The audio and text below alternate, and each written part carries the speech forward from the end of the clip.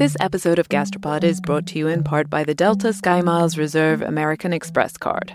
One of the great pleasures in life is traveling, especially when there's great food waiting at your destination. When months of planning, preparation, and exploration all culminate into one perfect bite, there's nothing better. For those who want to taste the world, go with the Delta SkyMiles Reserve American Express card, made for people who are in search of their next food adventure. If you travel, you know. Visit go.amex/reserve to learn more. You know how to book flights and hotels. All you're missing is a tool to help you plan that unbelievable travel experience. That's why you need Viator. Book guided tours, excursions, and more in one place. There are over 300,000 travel experiences to choose from, so you can find something for everyone. And Viator offers free cancellation and 24/7 customer support for worry-free travel. Download the Viator app now and use code Viator10 for 10% off your first booking in the app. Find travel experiences for you. Do more with Viator. So there are more Chinese restaurants in the United States than McDonald's, Burger King, Wendy's, and Kentucky Fried Chicken combined. It's actually almost, if it hasn't exceeded 50,000 already, it's, the most popular ethnic food. That's Jenny 8 Lee, the author of The Fortune Cookie Chronicles and a co-producer of the new movie The Search for General Tso. Both her book and the movie are all about the weird phenomenon of American Chinese food. How did it become so popular? What the hell is chop suey anyway? And is MSG as bad as people believe it is? We have got all that and more in this episode, including the secret, scandalous, gender-bending history of Chinese restaurants in 1920s New York City. Welcome to Gastropod. I'm Cynthia Graber. And I'm Nicola Twilley. And now, back to the salty, savory, crispy delights of Chinese-American cuisine. It's part of American tradition now to go to Chinese restaurants. I'm from a small town in Montana, Missoula, Montana. And I remember going to, the pink and the red booths with the neon and getting the white takeout boxes with the fortune cookies. We had a favorite Chinese restaurant. It was called YY, W-A-I, and it was about maybe, a mile from the house. Yeah. We were there a lot. They had the best Chinese buffet you've ever had. Mom doesn't want to cook. Oh, let's call in for Chinese. It's fast, it's easy, and you don't have to do any dishes because everything is right there for you. They even throw in the plastic forks. So. This spring, I went to the movies with a couple of friends to see a new documentary called The Search for General Tso. It's a great movie. For those of you who did not grow up in America or are not Chinese, General Tso is a real general from China. But more to the point, General Tso is the name of the most common Chinese chicken dish in the entire United States. Although I've never actually tried it. I'm not sure I have either.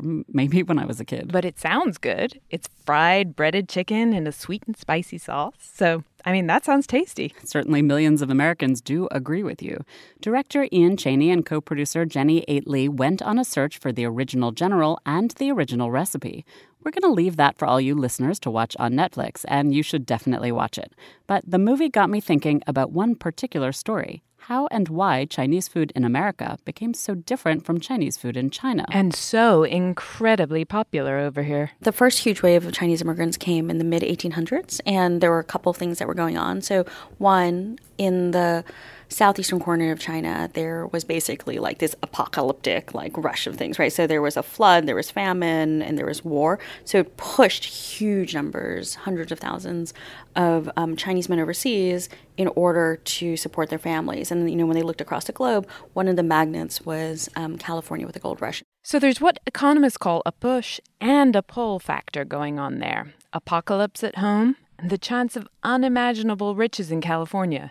No wonder so many Chinese came to the U.S. And not surprisingly, there was a lot of racism towards these immigrants. White guys thought they were stealing the jobs. And so you had huge waves of anti-Chinese violence sort of coursing through the United States in the latter part of the 1800s, with the sort of deepest violence being obviously towards in the West. I mean, there were lynchings and shootings and beatings and hangings. At the time, these Chinese immigrants were not running restaurants. They just worked in mines and fields and factories like everybody else. What's interesting is when the Chinese first arrived in America, they didn't cook, right? Because at that point, Chinese food was like bizarre and strange. There's actually an article in the New York Times from around that era where the reporter asked, in all seriousness, do the Chinese eat rats, right? So, if they didn't eat rats, they ate cats. If they didn't eat cats, they ate dogs. It was very exotic. Like, these people ate rice with sticks. Like, how strange. That was actually a defense that a lawyer had for a Chinese murder kind of suspect, which is, Your Honor, like, what do you expect? They eat rice with sticks, as though that was sort of an excuse. And he was a defense lawyer, so I have no idea what the prosecutor sort of made in terms of the arguments. And if you look at the early descriptions of Chinese food in the writing of that era, it's very kind of disparaging, right? So it's like bean cheese, which is basically tofu, or, these weird sausages, like who knows what's in them. That sort of prejudice translated into violence. And as the violence directed at the Chinese increased, two things happened. So one was it pushed the Chinese away from the West Coast, where the violence was most virulent, and into other parts of the country. And so, with them, they took some of their traditions. And the other thing was it actually drove the Chinese men into two very specific occupations.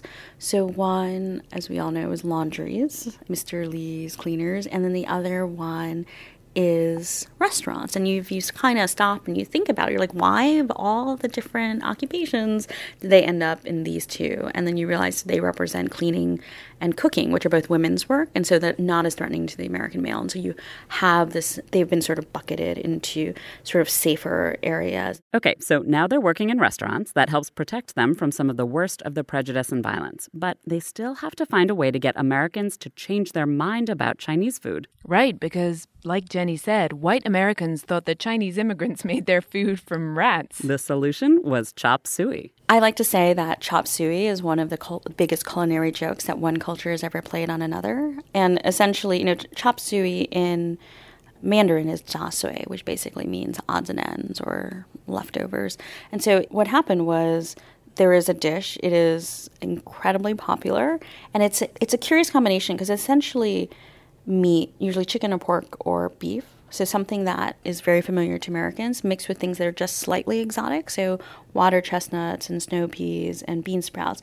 And these are actually really interesting vegetables to pair with because they essentially have like cool, interesting textures, but they have no flavor. Like there is no bitter melon actually in, chop suey. So you have a mixing of the familiar with the foreign and then packaged for the American public. There is no general in this particular case. So who was the genius, or I guess I should say the joker, behind chop suey? The debate over who invented chop suey is sort of historical mystery.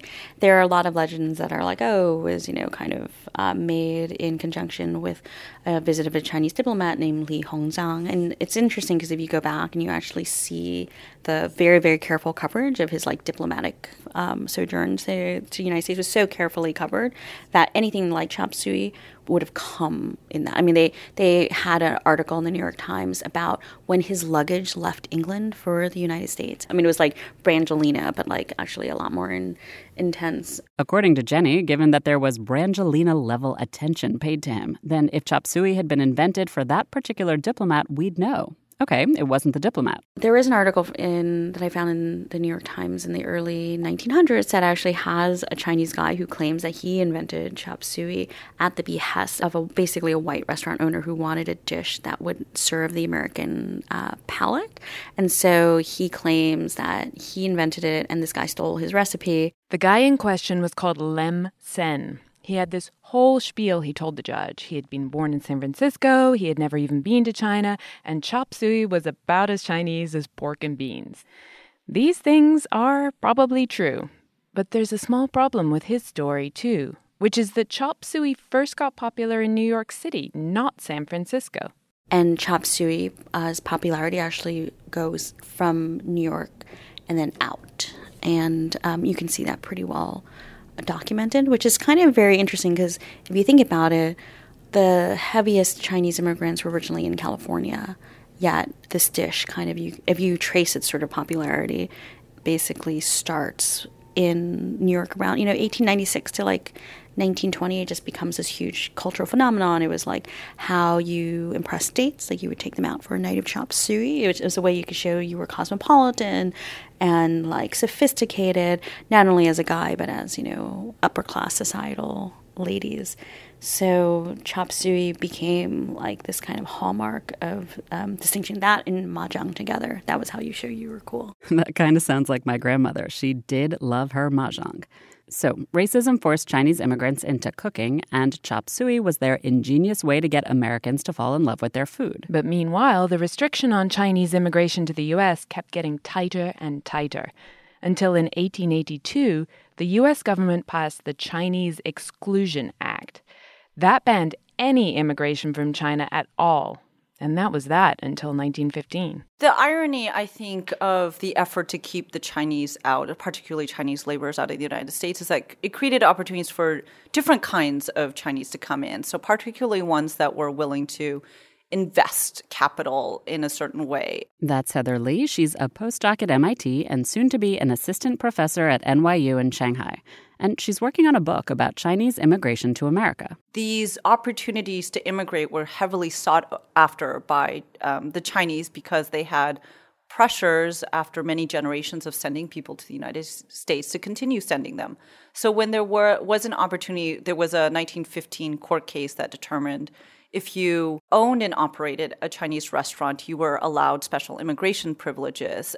So after that, the Chinese, seeing a great opportunity in there, everybody was suddenly a Chinese restaurant owner. What was lucky for the Chinese, too, that this case happened in 1915, was that there was an expansion of consumption during this period. There was a growing generation of people who were able to spend money on eating out and these kinds of luxuries that didn't exist beforehand. So from the Chinese side, they were interested not in cooking chop suey for late-night crowds. Nobody really wants to do that. But they did see a chance to come to the United States, make money, send money home, and perpetuate a kind of cycle that had been going on since the mid-19th century to the United States. Getting one of those special restaurant visas involved jumping through a lot of hoops. But it also meant you could bring in 4 or 5 people at a time. So in order to take advantage of this special immigration privilege, the Chinese had to demonstrate a lot of things to immigration authorities. They were really draconian in the way they monitored who got to take advantage of these opportunities. So a Chinese restaurant owner had to come in and say, hey, I have a Chinese restaurant. It's got roughly $18,000 in capitalization in roughly 1920, let's say. And I have 4 other partners, and one partner is the manager, usually the person who's doing the interview. One person is the accountant, one person is the head waiter, one person is the head cook. And we all take these different responsibilities, and all of my partners contribute a certain amount of averaged capital. And in this way, the Chinese sort of equalize the opportunity for many people to get into the country, because to open one Chinese restaurant was oftentimes beyond the means of one individual. So you would split the burden. And what you'd also do is split the opportunity. So you would trade the role of the manager amongst one another, so that there were roughly 5 people that were qualified at some point within the short life cycle of a Chinese restaurant to come in and out of the country. And what's interesting is that some of the immigrants in New York opened up an entirely new type of Chinese restaurant. Remember how chop suey was a hot date? Well, these new restaurants take hot dates to a whole new level. And they were particularly receptive to men and women doing all kinds of scandalous acts right there open in the public. This kind of Chinese restaurant, the kind where you could do naughty things alongside eating chop suey, they had a special name. They were called Dine and Dances, and they were huge in the 1920s. In terms of how Chinese restaurants spread, I think there's an often overlooked moment in the early 20th century when Chinese restaurants were part of the big nightlife culture that was emerging in cities at the time. And young men and women were interested in finding spaces where they could meet and talk and explore what it meant to be a modern man and woman. The Dine and Dances were often close to New York's theaters, and they'd stay open until 2 or 4 in the morning. Dine and Dances were catering to as broad of a population as they could possibly imagine. So there was literally an American side menu and a Chinese side menu. And like Chinese restaurants even today, there were about 500 choices. The food wasn't the only attraction, though. Red was a favorite color. And there were oftentimes Oriental-esque wood moldings. They of course, weren't as beautiful as some of the ones you would find in Chinatown, which were actually imported by craftsmen in Guangzhou or other parts, or Hong Kong as well. But there would be all kinds of silks, symbols of, I think, what to the American audience would remind them of the Orient. So it was a kind of transformative experience. You might have been listening to a big band, a big jazz band, but you would be dancing and eating in an Oriental environment to their eyes. And not just dancing and eating. The city's anti-vice investigators had a field day with all the shenanigans that went on in this kind of Chinese restaurant. Oh, there are so many things scandalous about this period, especially when we're talking about what was happening in juxtaposition to men and women interacting maybe just a few generations ago, when they would only see each other in the company of their parents. So in these dine-in dances, you have women initiating contact with men, so women taking the prerogative of inviting a man to her table, so oftentimes a table of girlfriends, by winking at him, smiling at him, or gesturing him to come over. You also see women drinking in public. This was also a time of prohibition, so they were breaking not only social rules, but legal laws. And you also saw women being very physical with men, kissing, touching. And I remember this moment, I think a couple years ago, when I was looking at anti-vice records in the archive and reading about one woman in particular in this booth of a Chinese restaurant, lifting up her skirt to a vice investigator, and he was so scandalized, he asked her to bring down her skirt. So women were very open with their sexuality, and it was a place where waiters and managers that were Chinese often let slide the experimentation that they saw going on, because they, I think, treated it as not part of their own world. But it might have been part of my family's world. A lot of these restaurants were on the Lower East Side. Heather said that many of the young women who went to the dine-in dances, they were of Eastern European descent, and many worked in the garment industry around there. And she says she thinks from their names that a lot of them were Jewish. That makes sense to me. My family lived in New York and was super, super liberal in the 1920s. Some lived in the Bronx in a lefty cooperative established by Jewish communist garment workers. My great-grandparents didn't even get married for a long time because it was far too bourgeois.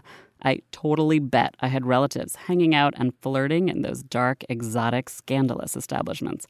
I love the idea of Chinese restaurants as this place to explore new roles for women and allow them to express their sexuality. It's awesome. As if somehow the fact that the food is different means that you can be different too. And this all brings me to another reason I am kind of obsessed with this topic. You Jews and your Chinese food. Uh-huh. This was another thing that actually had to be explained to me when I first moved to the U.S. from England. You know, one of the big questions I had is, like, why is chow mein the chosen food of the chosen people? And it's been really fascinating because I grew up in New York City, so I didn't actually realize that this was unusual. I actually thought that Jews were equivalent to being white if you grew up in the Upper West Side of New York City. My parents used to go out for Chinese in New York in the 1950s. I grew up going out to Chinese restaurants all the time, and for decades, it has been the tradition.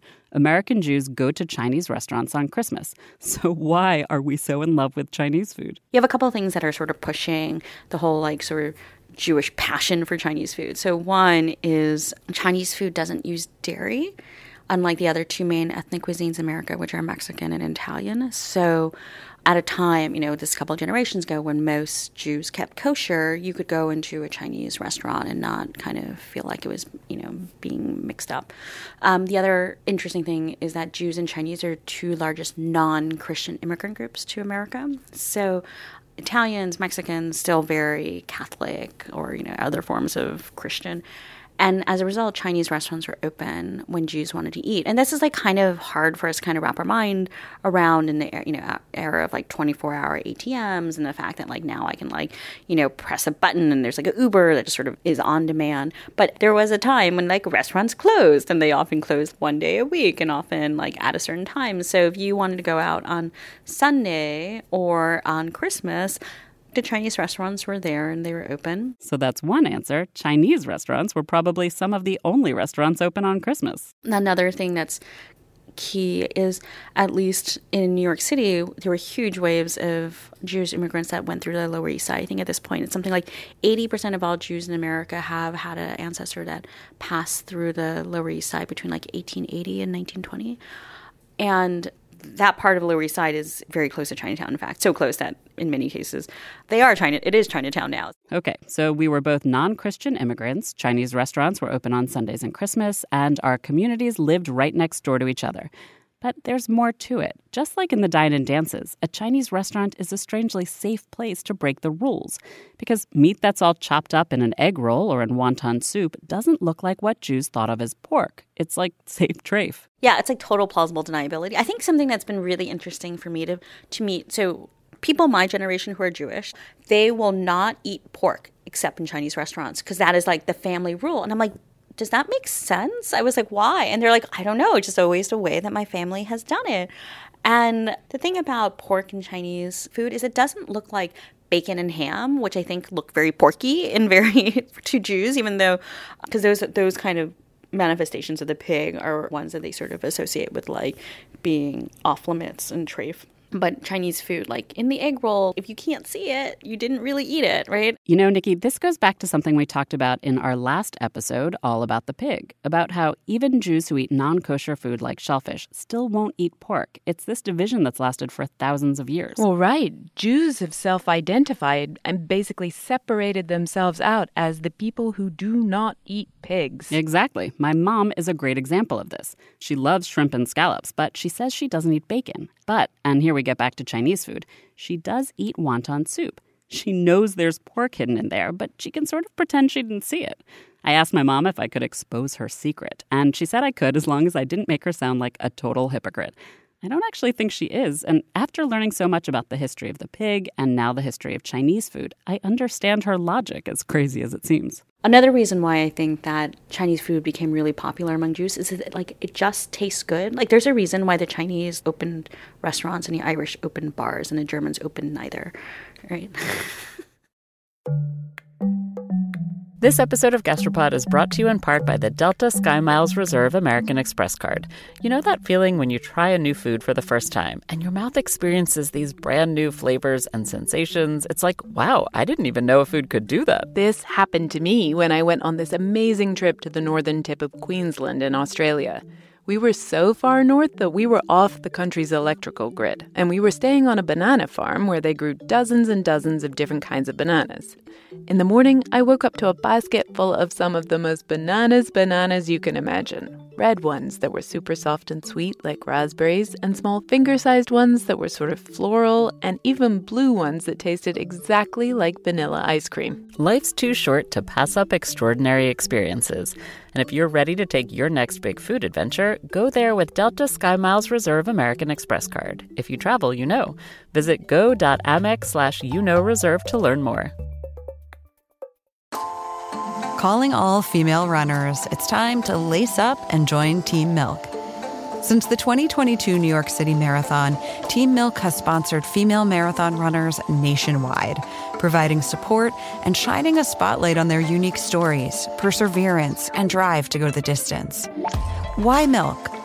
Dairy milk is an excellent nutritional add for both marathon training and recovery. Milk contains 13 essential nutrients, including high-quality protein, making it a crucial component of a training diet. Plus, it's one of the best beverages for hydration, even better than water. The same electrolytes that are added to many of your favorite sports drinks are found naturally in milk. And in 2024, Team Milk is taking the next step to empower female runners by launching the only women's marathon in the U.S. designed for and by women. Built to be accessible, empowering, and community building, the inaugural Every Woman's Marathon will take place in Savannah, Georgia on November 16, 2024. You can learn more and register for the marathon at everywomansmarathon.com.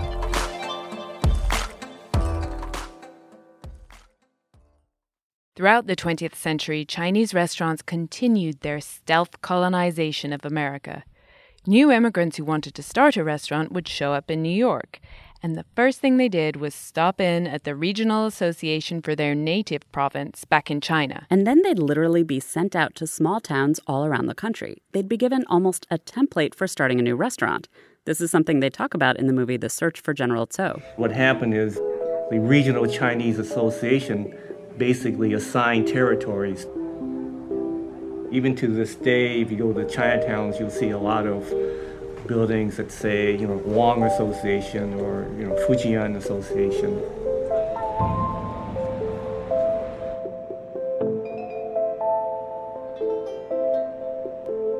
All the takeout restaurants, they sell these dishes everywhere.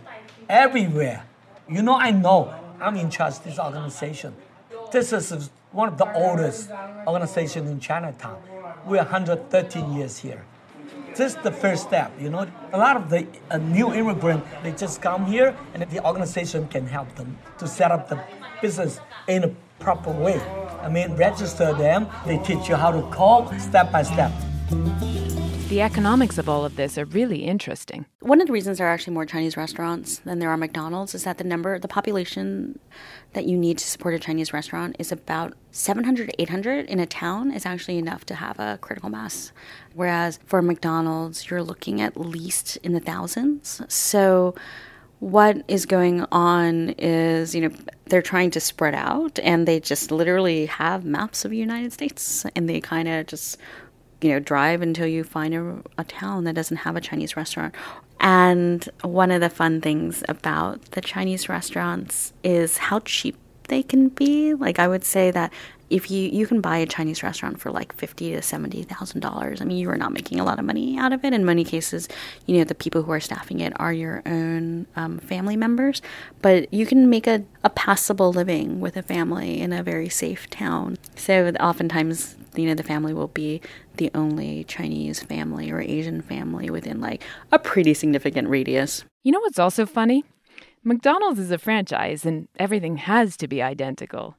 Chinese restaurants could serve anything, and yet somehow they all end up serving the same things. The successful dishes spread around the country as chefs moved around and restaurants copied each other's menus. Well, I think one of the funnest things about Chinese food is that it's sort of like open source, like forking and remixing before like GitHub and Linux were cool.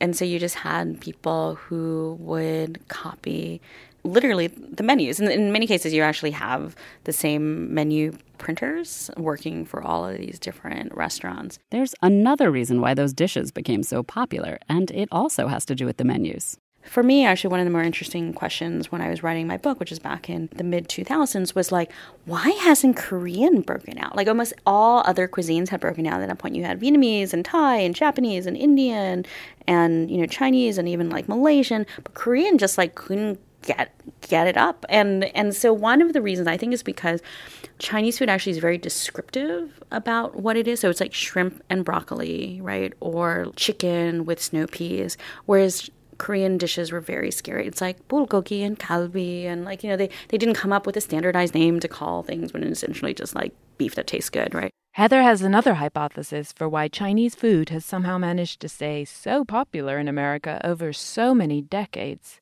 One hypothesis is that the Chinese were really capable at adapting to different sort of political moments. So I think one sort of moment I like to go back to is think about when did pineapples become part of Chinese dishes? And it corresponds very closely to Hawaii becoming a state.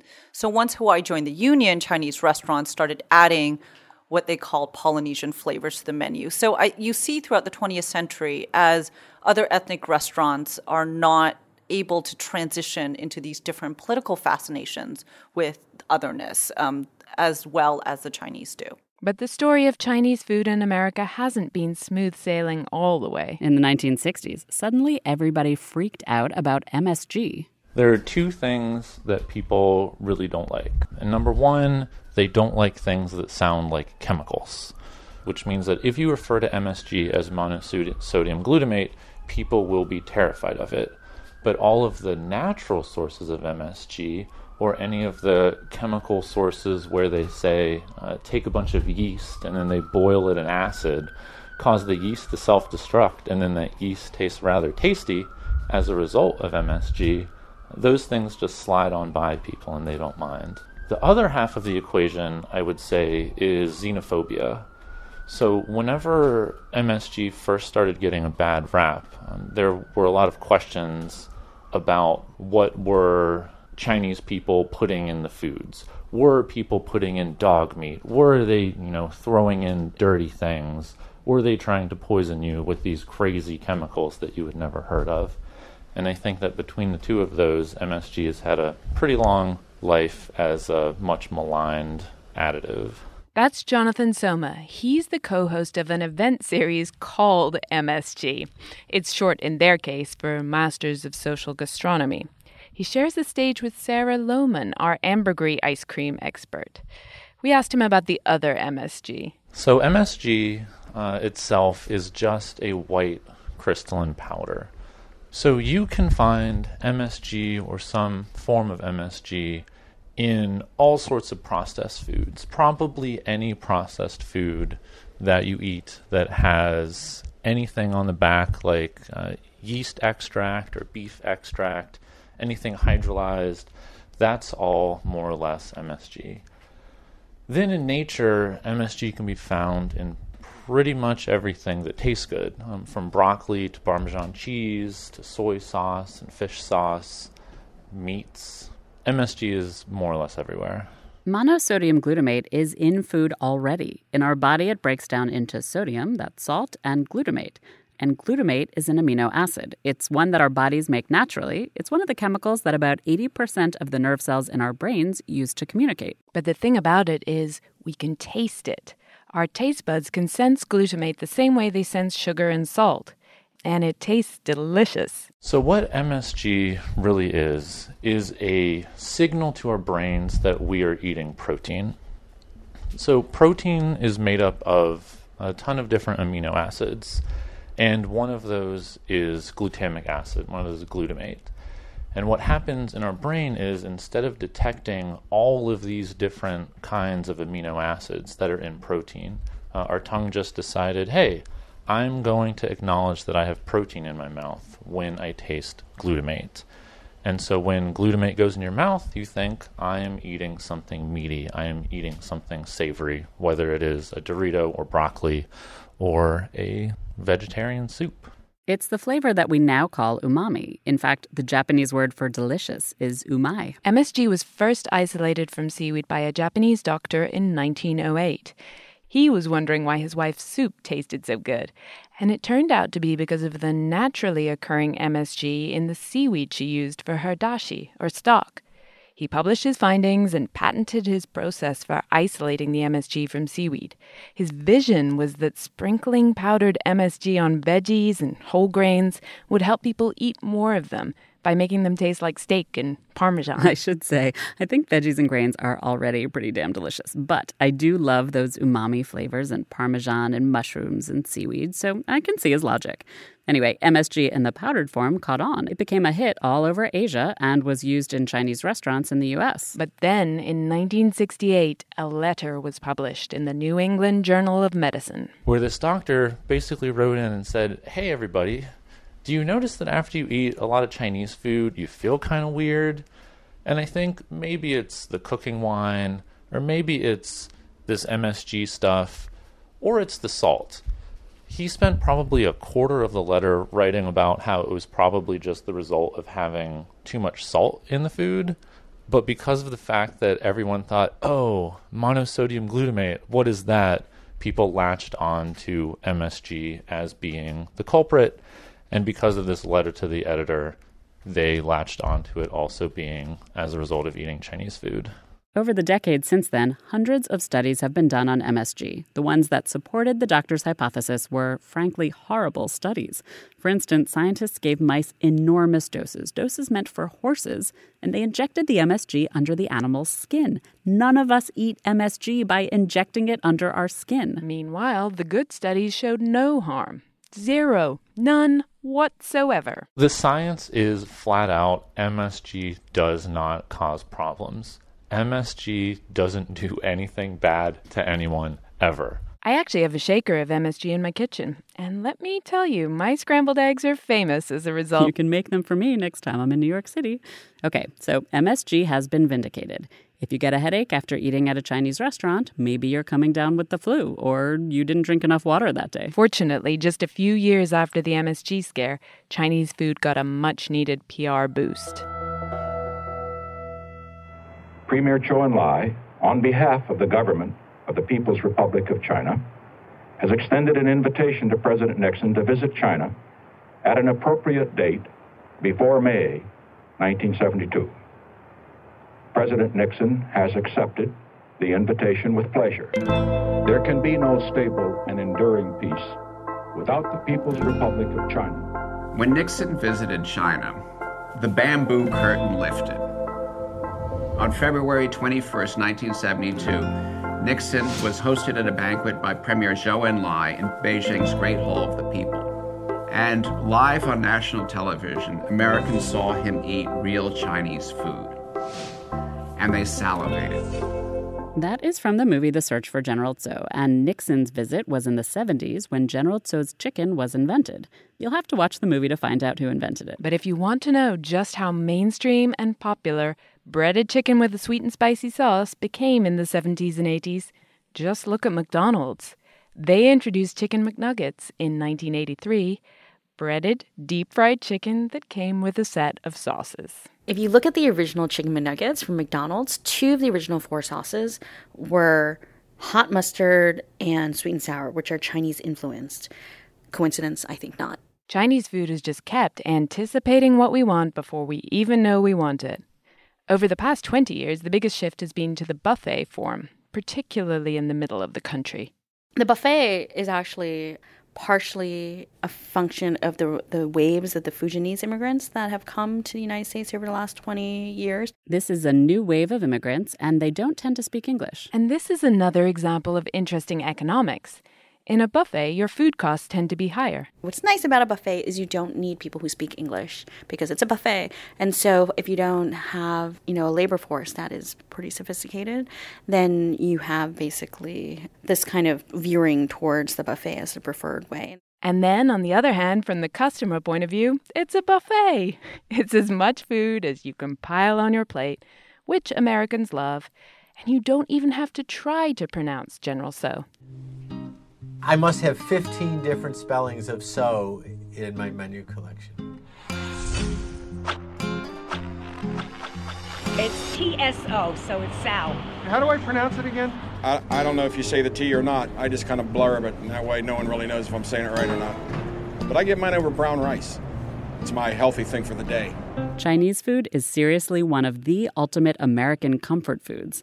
Jenny told us they even serve it to the armed forces in Iraq. It's been served on all 7 continents, even Antarctica, because Monday night is Chinese food night at McMurdo Station, which is the main scientific station in Antarctica.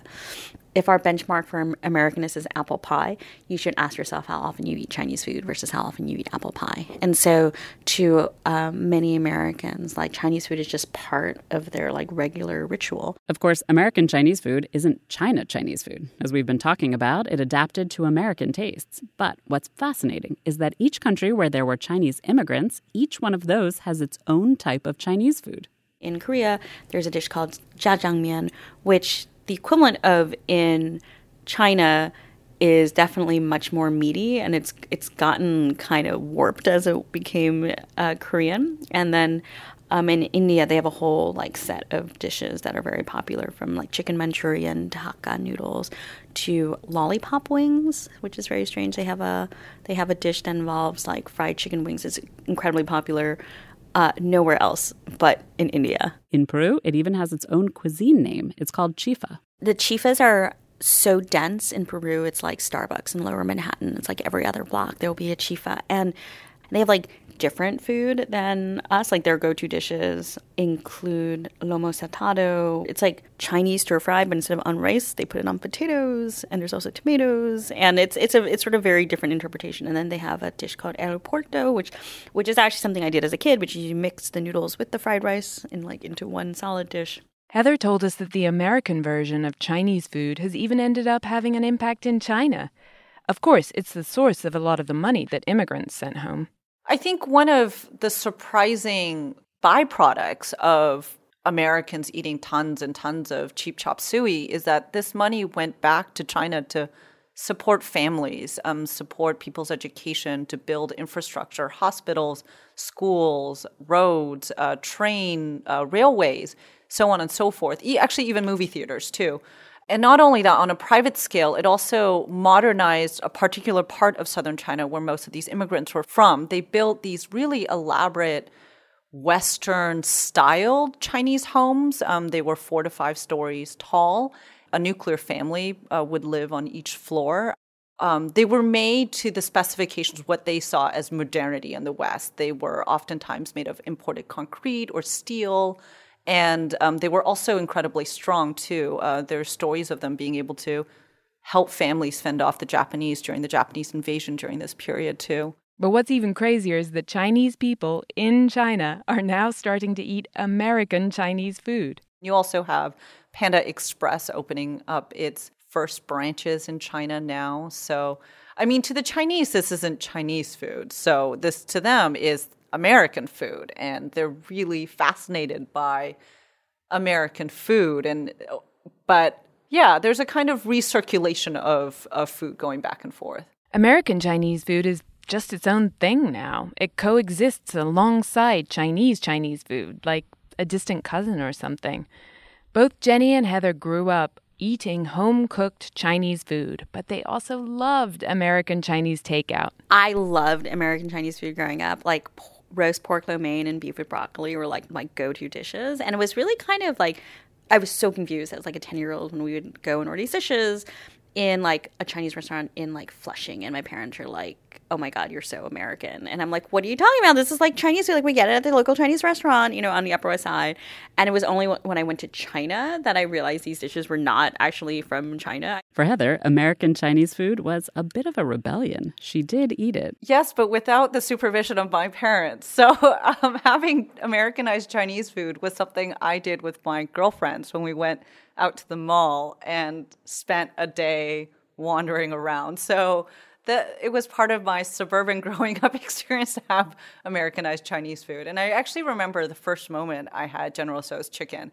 I was running cross country during this time, and my mother was tired of cooking. I had evening runs, and my mom was tired of cooking meals at 2 different times. So she started getting Chinese takeout for me. And she had General Tso's for the first time with her coworkers and said, I want you to try this really delicious dish. So I think I must have been around 14 or 15 years old running cross country and having General Tso's after my family had eaten because my mom just simply didn't want to cook anymore. Did you like it? Yeah, I was going to say, how did this Americanized Chinese food taste to you? Yeah, how did it compare? It's delicious. It packs a lot of protein, and it's cheap and fast. The same reasons why everybody loves General Tso. But here's what I was wondering. With today's food trends for farm-to-table and better ingredients and more authentic international cuisines, is the kind of crowd-pleasing but sort of dumbed-down American Chinese menu, is that going to become an endangered species? I mean, today you can find Chinese restaurants from specific regions of China. There are Cantonese restaurants and Sichuan restaurants and all sorts of tongue-burning dishes that are not familiar to most American palates. So, has chop suey disappeared? I actually think that American Chinese cuisine is like coming into its own. Nikki, when you came to Boston, my partner Tim and I took you out to my favorite American Chinese restaurant. It's called Mei Mei Street Kitchen. It uses all local meats and ingredients, and it is super creative. We're definitely going to have to get the Maine seaweed in honor of Seaweed episode. We need to get that. It's hard. I'm very intrigued by this Kung Pao chicken dip. It sounds like the combination of about 5 different dishes. Like, I think it sounds really good. Not all of them Chinese necessarily, but yeah. Oh no, because it has all that cheese and whole wheat crackers with it. In New York and San Francisco, you have Mission Chinese doing a similar thing. It's American Chinese food doing what American Chinese food does best, adapting. There's still lots and lots of Chinese buffets all over the country doing great business, serving General Tso's chicken, etc.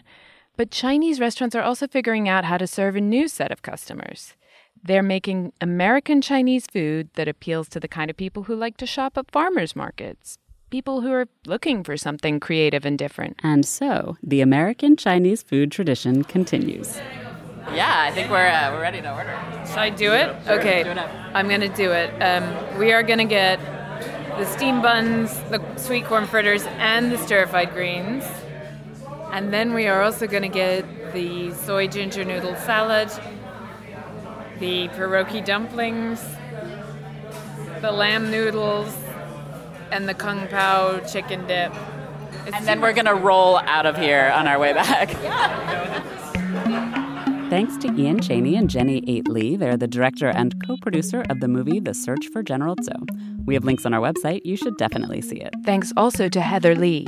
She's working on a book about Chinese immigration to the U.S. that is going to be really interesting. So watch that space. Thanks to Jonathan Soma, who shared his wisdom about the safety of MSG. He's the co-founder and co-host of the Masters of Social Gastronomy event series, but he also runs the Brooklyn Brainery, where you can take amazing classes of all sorts, including authentic Sichuan cooking. Till next time. This episode of Gastropod is brought to you in part by the Delta SkyMiles Reserve American Express card. You, dear listener, already know about the transformative power of food. You're probably thinking about food right now, aren't you? Look, we get it. Sometimes a craving is more than a craving. It's a calling that you have to indulge, even if it takes you thousands of miles to get there. For those who want to taste the world, go with the Delta SkyMiles Reserve American Express card, made for people who are in search of their next food adventure. If you travel, you know. Visit go.amex/reserve to learn more.